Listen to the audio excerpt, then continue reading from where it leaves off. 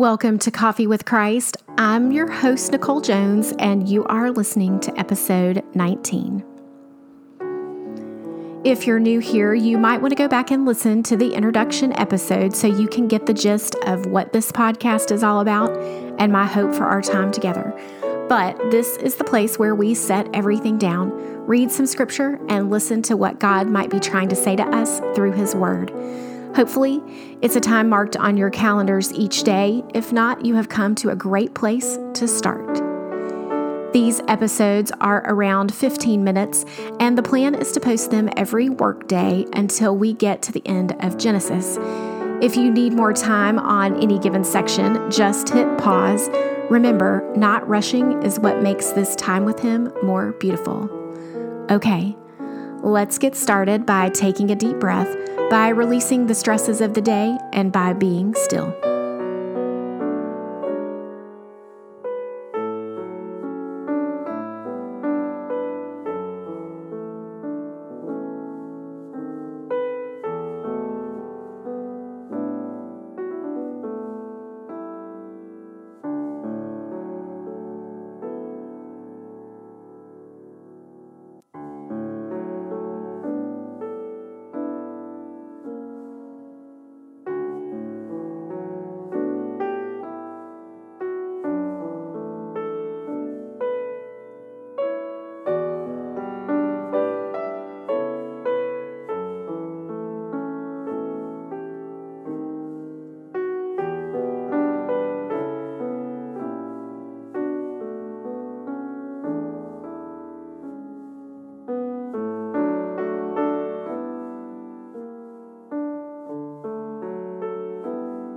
Tell God what is keeping you up at night. What thoughts keep your mind swirling when you really need to rest?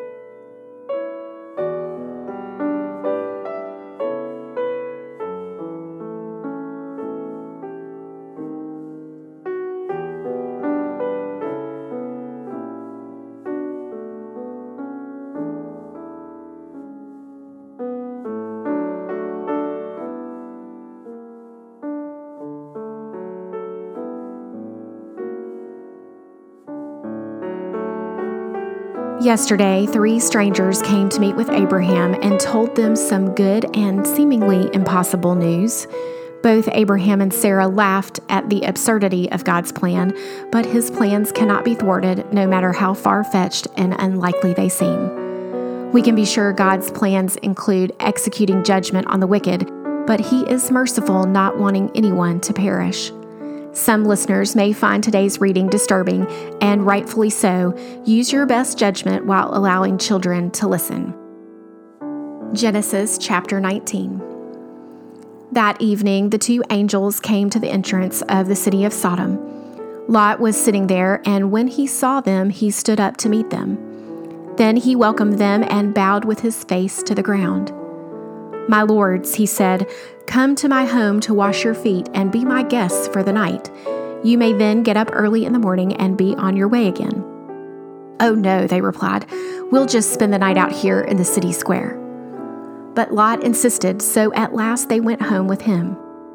Lot prepared a feast for them, complete with fresh bread made without yeast, and they ate. But before they retired for the night, all the men of Sodom, young and old, came from all over the city and surrounded the house. They shouted to Lot, "Where are the men who came to spend the night with you? Bring them out to us so we can have sex with them." So Lot stepped outside to talk to them, shutting the door behind him. "Please, my brothers," he begged, "don't do such a wicked thing. Look, I have 2 virgin daughters. Let me bring them out to you, and you can do with them as you wish. But please leave these men alone, for they are my guests and are under my protection." "Stand back," they shouted. "This fellow came to town as an outsider, and now he's acting like our judge. We'll treat you far worse than those other men." And they lunged towards Lot to break down the door. But the 2 angels reached out, pulled Lot into the house, and bolted the door. Then they blinded all the men, young and old, who were at the door of the house, so they gave up trying to get inside. Meanwhile, the angels questioned Lot. "Do you have any other relatives here in the city?" they asked. "Get them out of this place, your son-in-laws, sons, daughters, or anyone else. For we are about to destroy this city completely. The outcry against this place is so great it has reached the Lord, and he has sent us to destroy it." So Lot rushed out to tell his daughter's fiancés, "Quick, get out of the city. The Lord is about to destroy it." But the young men thought he was only joking. At dawn the next morning, the angels became insistent. "Hurry," they said to Lot. "Take your wife and your 2 daughters who are here. Get out right now, or you will be swept away in the destruction of the city." When Lot still hesitated, the angels seized his hand and the hands of his wife and 2 daughters and rushed them to safety outside the city, for the Lord was merciful. When they were safely out of the city, one of the angels ordered, "Run for your lives and don't look back or stop anywhere in the valley. Escape to the mountains, or you will be swept away." "Oh no, my lord," Lot begged. "You have been so gracious to me and saved my life, and you have shown such great kindness, but I cannot go to the mountains. Disaster would catch up with me there, and I would soon die.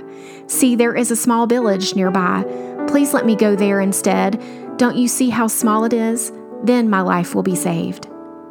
"All right," the angel said, "I will grant your request. I will not destroy the little village, but hurry, escape to it, for I can do nothing until you arrive there." This explains why that village was known as Zoar, which means little place. Lot reached the village just as the sun was rising over the horizon. Then the Lord rained down fire and burning sulfur from the sky on Sodom and Gomorrah. He utterly destroyed them, along with the other cities and villages of the plain, wiping out all the people and every bit of vegetation. But Lot's wife looked back as she was following behind him, and she turned into a pillar of salt. Abraham got up early that morning and hurried out to the place where he had stood in the Lord's presence. He looked out across the plain towards Sodom and Gomorrah and watched as columns of smoke rose from the city, like smoke from a furnace. But God had listened to Abraham's request and kept Lot safe, removing him from the disaster that engulfed the cities on the plain. Afterward, Lot left Zoar because he was afraid of the people there, and he went to live in a cave in the mountains with his 2 daughters. One day, the older daughter said to her sister, "There are no men left anywhere in this entire area, so we can't get married like everyone else, and our father will soon be too old to have children. Come, let's get him drunk on wine, and then we will be able to have sex with him. That way, we will preserve our family line through our father." So that night they got him drunk with wine, and the older daughter went in and had intercourse with her father. He was unaware of her lying down or getting up again. The next morning, the older daughter said to her younger sister, "I had sex with our father last night. Let's get him drunk with wine again tonight, and you can go in and have sex with him. That way we will preserve our family line through our father." So that night they got him drunk with wine again, and the younger daughter went in and had intercourse with him. As before, he was unaware of her lying down or getting up again. As a result, both of Lot's daughters became pregnant by their own father. When the older daughter gave birth to a son, she named him Moab. He became the ancestor of the nation known as the Moabites. When the younger daughter gave birth to a son, she named him Ben-Ami. He became the ancestor of the nation now known as the Ammonites. May God bless the reading and hearing of His word. There are a lot of surprises in this chapter. What in particular stood out to you?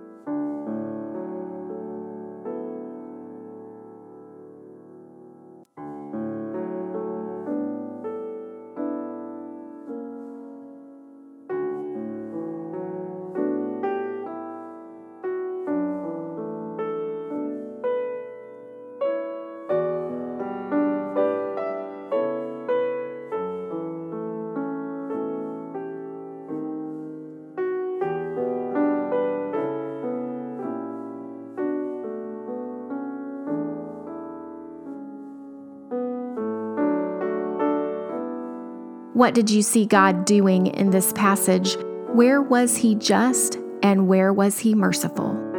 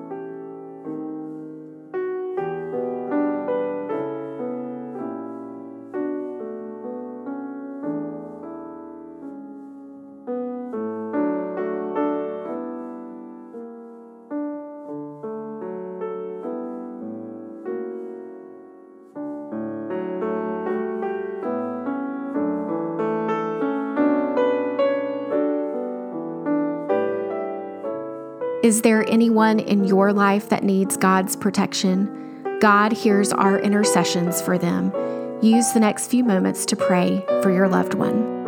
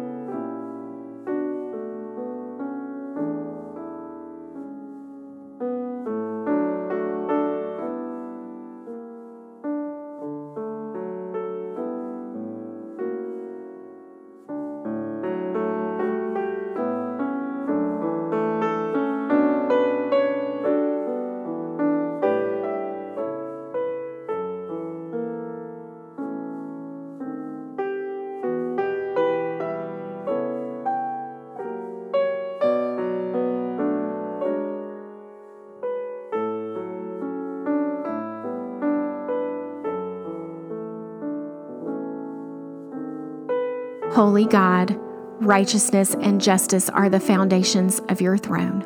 Have mercy on us, O God, because of your unfailing love. According to your great compassion, blot out our sins. Amen. Thanks for listening to this 19th episode of Coffee with Christ.